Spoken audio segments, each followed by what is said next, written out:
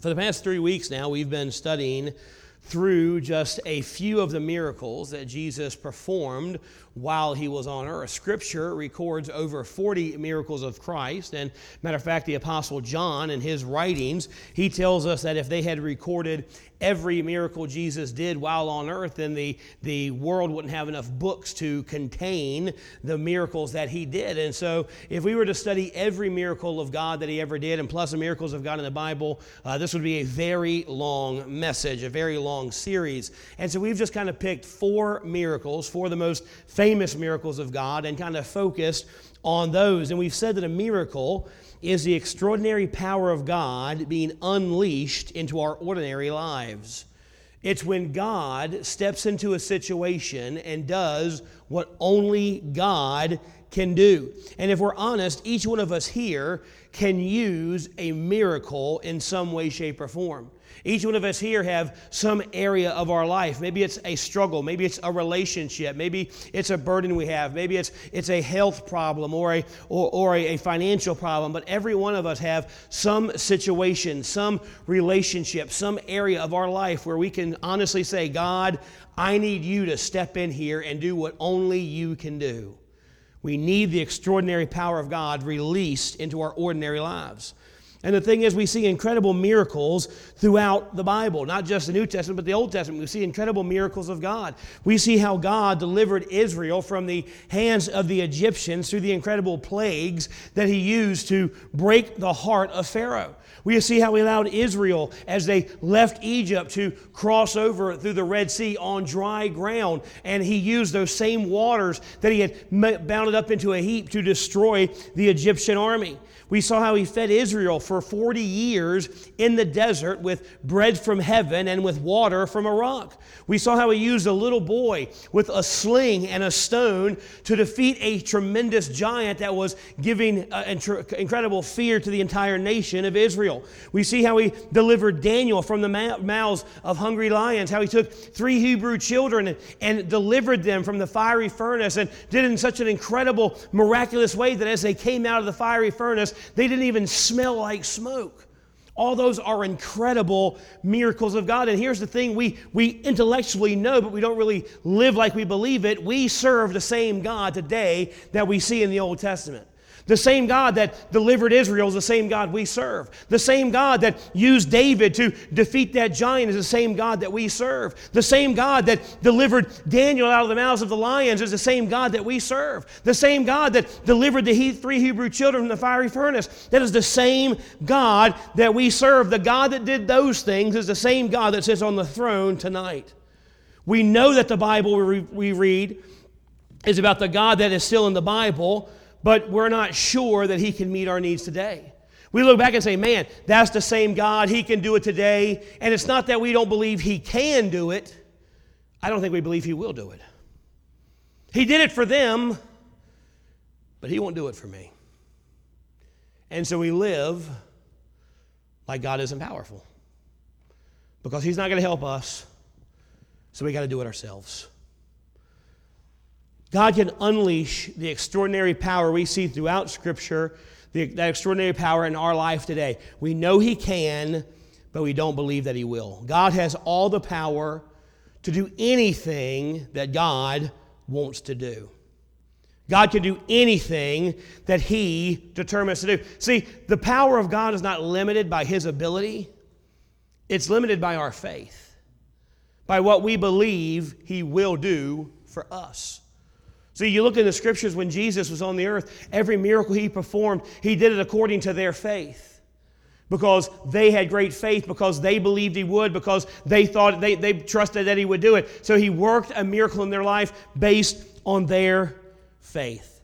So how big is your God to you? What do you believe that he can do in your life this evening?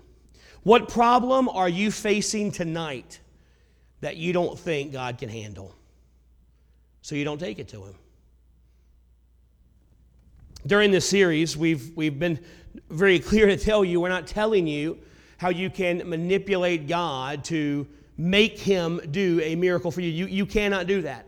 There's nothing you can do to manipulate God to get on to your to what you want him to do and make God do what you want him to do. And a lot of times, I think sometimes we believe like prayer and fasting is that we need some big miracle, so we'll fast, kind of like to prove to God how serious we are. And it's like a hunger strike. I'm not eating until God does what I want him to do. That's not how God works. You can't manipulate God to do what you want him to do. So we cannot do that. We can't make God do what we want him to do, but we can adopt the characteristics of people in the Scriptures that received a miracle, so that if God, in his sovereignty, decides to move and decides to do a miracle in our lives, we are ready to receive it. And so we've seen over the last 3 weeks some of the most famous miracles of Jesus and the characteristics of the people that were involved in this miracle. The first week we looked at the woman who had the issue of blood and how she was healed, and we saw how her desperate faith put her in a position to receive a miracle, where she came to the point in her life where she understood if anything was going to happen, if anything good was going to happen in her life, it was only going to be because of God. And she had such desperate faith that nothing would keep her from getting to God. We looked at the feeding of the 5,000. We saw how this little boy had absolute surrender, and he allowed God to use him for a miracle. And then, of course, we saw last week the healing of the palsy man, whose friends did whatever it was that was necessary to get him his miracle. So tonight, we're going to look at one of the most famous miracles of Jesus, the resurrection of Lazarus. So turn in your Bibles to John chapter 11, starting in verse number 1. Now a certain man was sick, named Lazarus of Bethany, the town of Mary and her sister Martha. It was that Mary which anointed the Lord with ointment and wiped his feet with her hair, whose brother Lazarus was sick. So we see right off the bat that these characters in this Bible, they're not strangers to Jesus. They're people that Jesus knows very well. He's been in their home before. You know the story where Martha is hosting Jesus. Jesus is there, and he's kind of teaching and fellowshipping with everybody, and Martha's running around like crazy trying to serve everybody, making sure everybody's getting taken care of, making Jesus has enough bread, making sure he's got enough water, making sure everybody's happy and everybody's being content. And where's Mary?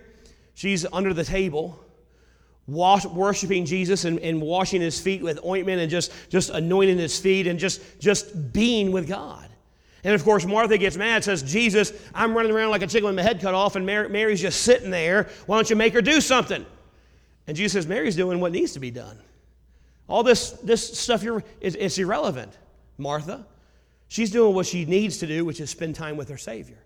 And so these people, Mary and Martha and Lazarus, they're not strangers to Jesus. They are close personal friends. They know him very well. They've worshiped him. They have followed him for years.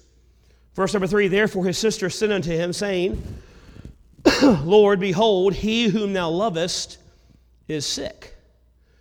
When Jesus heard that, he said, this sickness is not unto death, but for the glory of God, that the Son of God might be glorified thereby. Now Jesus loved Martha and her sister and Lazarus, and when he had heard therefore that he was sick, he abode 2 days still in the same place where he was.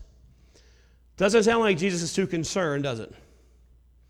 You know, when someone calls you and tells you they're deathly ill, if you care about them, you run over there real quick, right?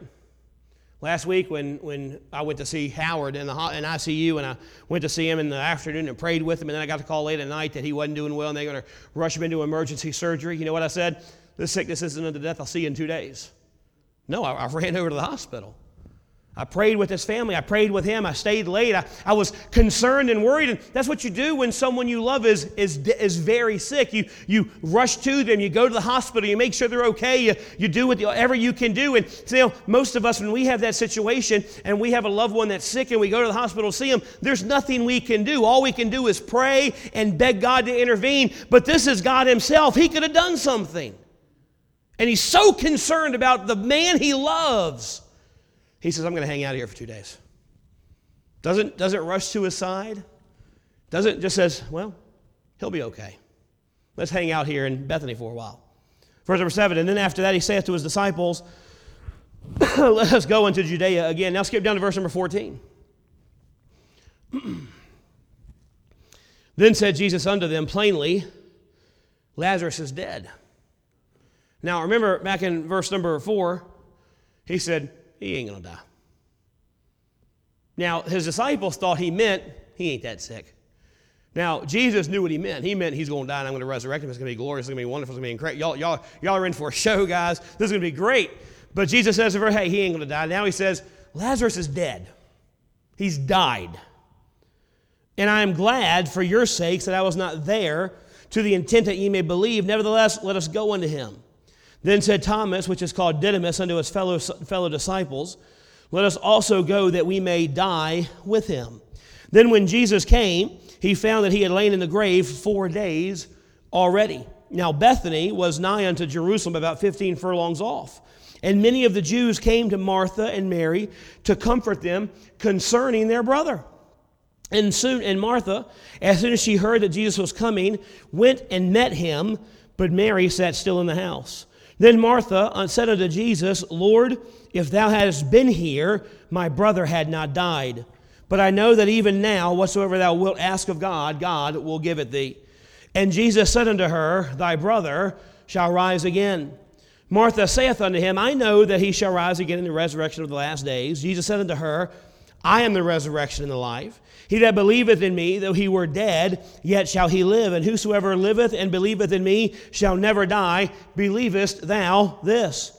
She saith unto him, Yea, Lord, I believe that thou art the Christ, the Son of God, which should come into the world. And when she had said, she went her way and called Mary, her sister, secretly, saying, the Master is come and calleth for thee. And soon as she heard that, she arose quickly and came unto him. Now Jesus was not yet come. Now Jesus was not yet come into town, but was in that place where Martha met him. Then the Jews, when they were with her in the house, and comforted her, when they saw Mary, that she rose up hastily and went out, followed her, saying, she goeth unto the grave to weep there.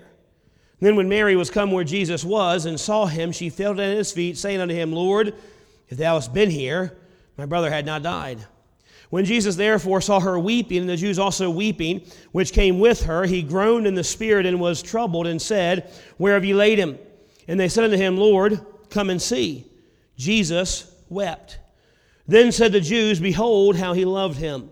And some of them said, could not this man, which opened the eyes of the blind, had caused even this man, should not have died? This is exactly what Mary and Martha said. They both came up to Jesus and said, Jesus, if you'd have been here, this wouldn't have happened. And now the Jews that were with him saying, if this guy would have been here, we've seen him do great things. If he'd have been here, then he'd have healed Lazarus. If he'd have just been here, this wouldn't have happened. They're all questioning the timing of God. Jesus, therefore, again groaning in himself, cometh to the grave. Now look, that word groaning there, every time I've ever read this, I always kind of thought, because you read a few verses where Jesus wept. It's kind of like groaning. He's like, this is such a trouble thing. If you read it in the original Greek, it's a very strong word that means frustration. Jesus was kind of rolling his eyes at these people. If he'd have been here, he would have been just like, oh my goodness, these people just do not get who I am. Yeah, if I'd have been here, he wouldn't have died, but man, you're going to see something even better. Jesus was frustrated at these people. He's like, I can't believe they still don't get it. And Jesus, verse 39, Jesus said, take ye away the stone. Martha, the sister of him that was dead, saith unto him, Lord, by this time he stinketh, for he hath been dead 4 days. Jesus saith unto her, said I not unto thee that if thou wouldest believe, thou shouldest see the glory of God? Then they took away the stone from the place where the dead was laid. And Jesus lifted up his eyes and said, Father, I thank thou that thou hast heard me. And I knew that thou hearest me always. But because of the people which stand by, I said it. So he's praying to God the Father. And he goes, God, I'm so glad you hear me. You hear me all the time. I just want these people to know that. I just want the people around here to know me and you are always talking. And continues, so that they may believe that thou hast sent me. And when he had thus spoken, he cried with a loud voice, Lazarus, come forth. And he that was dead came forth, bound hand and foot, with grave clothes, and his face was bound about with a napkin. And Jesus said to them, loose him and let him go. This miracle right here, the resurrection of Lazarus, is one of the greatest displays of the power of God. It shows, not once and for all, that God has power over life and death. And this miracle right here, it teaches us some incredible things of trusting God and trusting God's timing, but more than just trusting God's timing, desiring God's glory. There's a reason Jesus hung out in Bethany for 2 days. There's a reason Jesus didn't rush to his friend's side to heal him, which would have been a great miracle. We could have read about the healing of Lazarus, and it would have been a great miracle. But there's a reason Jesus waited until Lazarus was dead for 4 days. In Jewish culture, after 4 days, you were dead. If you didn't, because back then they didn't have the machinery, the EKGs and the CAT scans and MRIs and all the things we have today. So people could get very sick and could look like they were dead, but they weren't really dead. So they would bury them for 3 days, and if you didn't come out after 3 days, you were dead. We know you're dead now, so okay. So he waited 4 days so everybody knew Lazarus, he's not just sick or in a coma, he's dead. He's so dead he stinks. But there's a reason God waited. There's a reason God delayed. So there are a couple principles we see in this story that can help us as we're going through a difficult time waiting on the miracle that we need. Here's the first thing. We can trust the timing of God. God knows what He is doing. We don't. We don't understand what we really need. We live in an instant society. Our flesh wants what we want, and we want it now. And let's be honest, if we want something, we have a heart. And I know we look at our kids, like, man, if my kids come Christmas, they want something, they're bug us until they get it. We're adults, we're the same way. We want something, we want it now. Any of y'all used to pop popcorn on a stove? You had to get an old pot. You had to get an old pot that was kind of seasoned for this. Put it on the stove and get some butter melted in there and put some popcorn in, and just wait. And you had to wait. Had to wait for it to start popping, but it was the best popcorn. We don't do that anymore. You know what we do? We put it in the microwave and push the popcorn button. We don't even got to type in the time.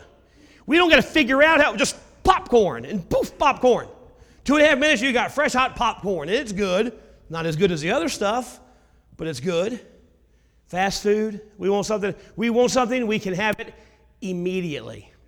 I mean, even now with movies, when you used to have to rent a movie, remember you always had to go to Blockbuster and hope that your movie was still there? You know there's one Blockbuster left in the United States? It's one Blockbuster up in Oregon.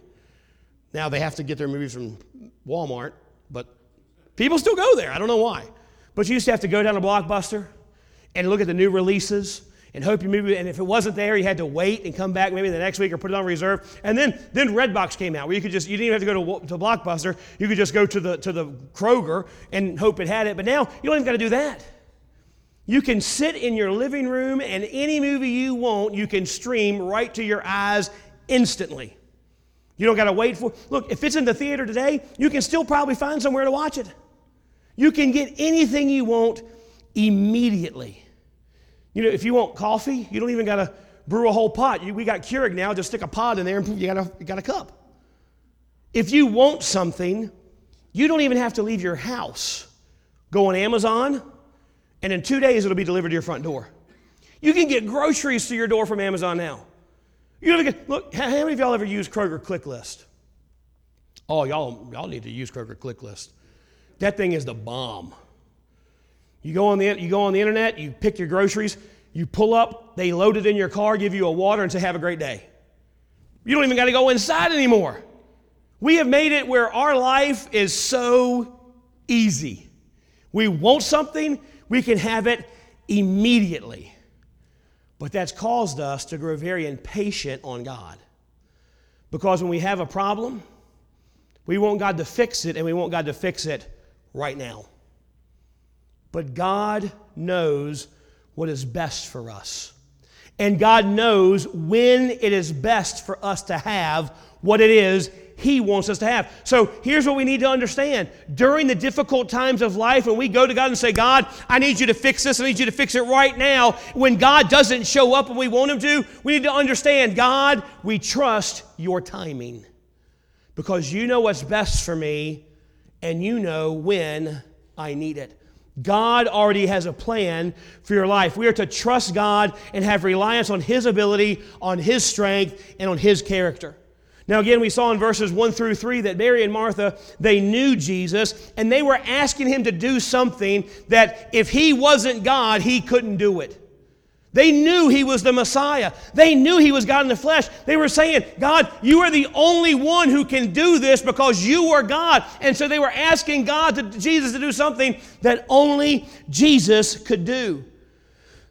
And then in verses 4 through 6, Jesus is so concerned about his friend's health that He stays for 2 days. Now let's be honest. Jesus didn't even have to go to Lazarus. Remember the story of the centurion's servant? Jesus healed that man without even going to his house. The centurion servant says, hey, my servant's sick. Jesus said, let's go see him. And the centurion has such great faith. He goes, Lord, you don't got to go to my house. Just say it and it'll be done. And Jesus says, this guy's got the most faith I've ever seen in all of Israel. Let it be done. And just spoke the words in this service. So Jesus didn't have to go to Lazarus. Jesus could have just said, oh yeah, I forgot. He's sick. Yeah, let him be healed. And he would have been healed. And would it have been a great miracle? Sure it would have. But it wouldn't have been as great a miracle as we read now. So Jesus didn't have to go to Lazarus, but instead of going right away, instead of healing him from a distance, He seems to ignore the situation for 2 days. And here's what they didn't realize. Here's what Mary and Martha and all the Jews that were kind of mocking Jesus as He was there, here's what they didn't realize. God knows everything, and He will show up at the right time.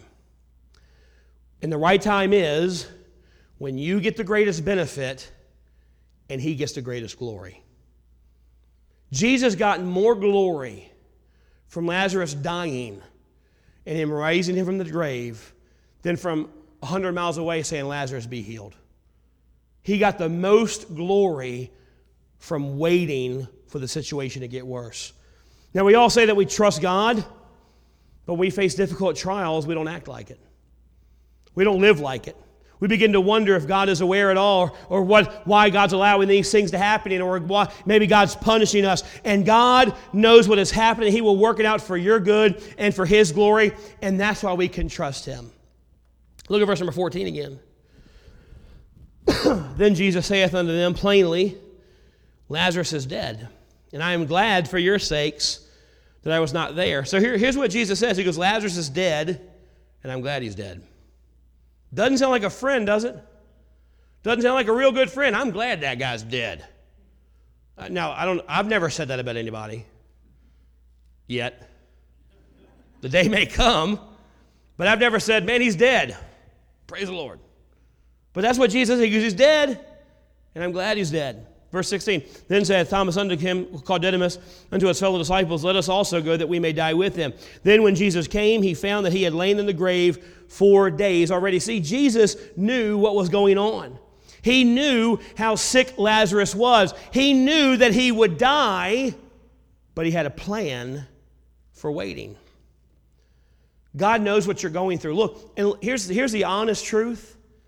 The situation that you're in, it might get worse. It could very well get real bad. And we can question, why isn't God doing something? Why isn't God showing up? We're to trust God's timing.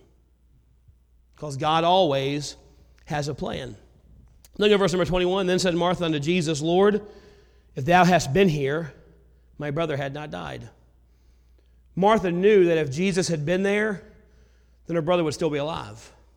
She knew the power that Jesus had would have never allowed Lazarus to die. She thought it would have been impossible for her brother to die if Jesus had been there. So here's what she's doing. She is blaming God for not showing up when he was needed. You're the Lord of the universe. You're the creator of everything, Jesus. You know it all. If you'd have been here, he wouldn't have died. Good job. couldn't even be here to save a friend of yours. Couldn't even show up in time to help my brother. If you'd have been here, God, none of this would have happened. She is angry. And look, right, let's give her credit. She's got a right to be. Her brother's dead. And she knew if you'd have been here, he wouldn't have died. So why didn't you show up? Why didn't you come here when I needed you? Too often we have bad situations and we blame God. We need, trust means knowing that God always knows what is best, even when it doesn't make sense to us. When God's not answering, or when God's not moving when we want Him to, it's not because He is unaware or is uncaring. It's because God knows best. We need to trust God's timing. It's because it's not time for Him to work, and we need to trust His timing in all things. He tells Martha, I know he's dead, but he's going to rise again. She still doesn't get it. It's like, well, yeah, I know. The last days of resurrection. Yeah, he'll rise again one day, Jesus. But you know what? One day doesn't help me right now. That's what she's saying. I know he's going to rise one day, but that doesn't help me. Right now, my brother's still dead. And he's dead. He's been dead for 4 days. He's dead. And when he rises in the resurrection, that's irrelevant to me. I want him now. John 11:32, Mary shows up, and she says the same thing. Look at that. Then Mary was come where Jesus was and saw him. She fell down at his feet, saying unto him, Lord, if thou hadst been here, my brother wouldn't have died. Jesus, if you'd have showed up, everything would be right. Why'd you delay? Why didn't you get here when we needed you? Look at verse number 38. Jesus, therefore, again groaning in himself, cometh to the grave. It was a cave, and a stone lay upon it. And Jesus said, Take away the stone. Martha, the sister of him that was dead, saith unto him, Lord, by this time he stinketh, for he hath been dead for 4 days. Jesus saith unto her, Said I not unto thee, that if thou wouldest believe, thou shouldest see the glory of God? Then they took away the stone from the place where the dead was laid, and Jesus lifted up his eyes and said, Father, I thank thee that thou hast heard me. And I knew that thou hadst heard me always, but because of the people which stand by, I said it, that they may believe that thou hast sent me. And when he had thus spoken, he cried with a loud voice, Lazarus, come forth. And he that was dead came forth, bound hand and foot with grave clothes, and his face was bound with a napkin. Jesus saith unto him, Loose him, and let him go. This man that was dead and stinking came walking out of the grave right on time. Right when Jesus needed him to. Sometimes we can go through hard times and we can think, man, God did incredible things for Mary and Martha. Why won't he do it for me? Jesus said why he waited so long in verse number 42. So that God would receive glory. He didn't resurrect Lazarus to please Mary and Martha. He didn't do it to help Lazarus. He did it to bring glory to God the Father. God did what he did for his glory. What he does in your life, what he does in my life, no matter what it is always for the glory of God. God has a purpose and a plan for your pain, for your heartache, and for your difficulty. And it is always for his glory. Look, God's timing is not our timing. Our natural view of time is different than God's view of time. We don't have to wake God up to get his attention. We don't have to let him know what's happening. We have to just trust that whenever God decides to move, whenever God decides to intervene, it is exactly when he's supposed to, and we are to trust his timing and understand God is never late. He's always right on time. We are to trust the timing of God. Second thing we notice in this story, not only we can trust the timing of God, but God works for his glory. You ever wanted something now, but you wanted it for someone else? You wanted something right now, but not for you. You wanted to give it to somebody else. And we've all had people that we've prayed for, like, God, this isn't my family that needs to be healed, but Lord, get involved and heal this person, do a miracle. Lord, they need you to show up right now. Have you ever wanted something now, but you've wanted it for the glory of God? The greatest thing we can be used for is to bring glory to God the Father. Throughout the Bible, we see God using difficult situations in people's lives to bring glory to himself. And sometimes it took a long time for it to come to fruition. Look at the life of Joseph, sold into slavery by his brothers, lied upon and thrown into prison, all so that for 20-some years later, he could be used by God to save Israel from a famine. And at the end of his life, he looked back and said, man, the devil meant all this stuff for evil. And it was bad. Prison, slavery, being lied upon, being separated from his family. It was bad. He goes, man, the devil wanted to use it for evil, but God used it for good that he could receive glory. Why would he allow you to go through painful things of life? For his glory. Everything he does, he allows for his glory.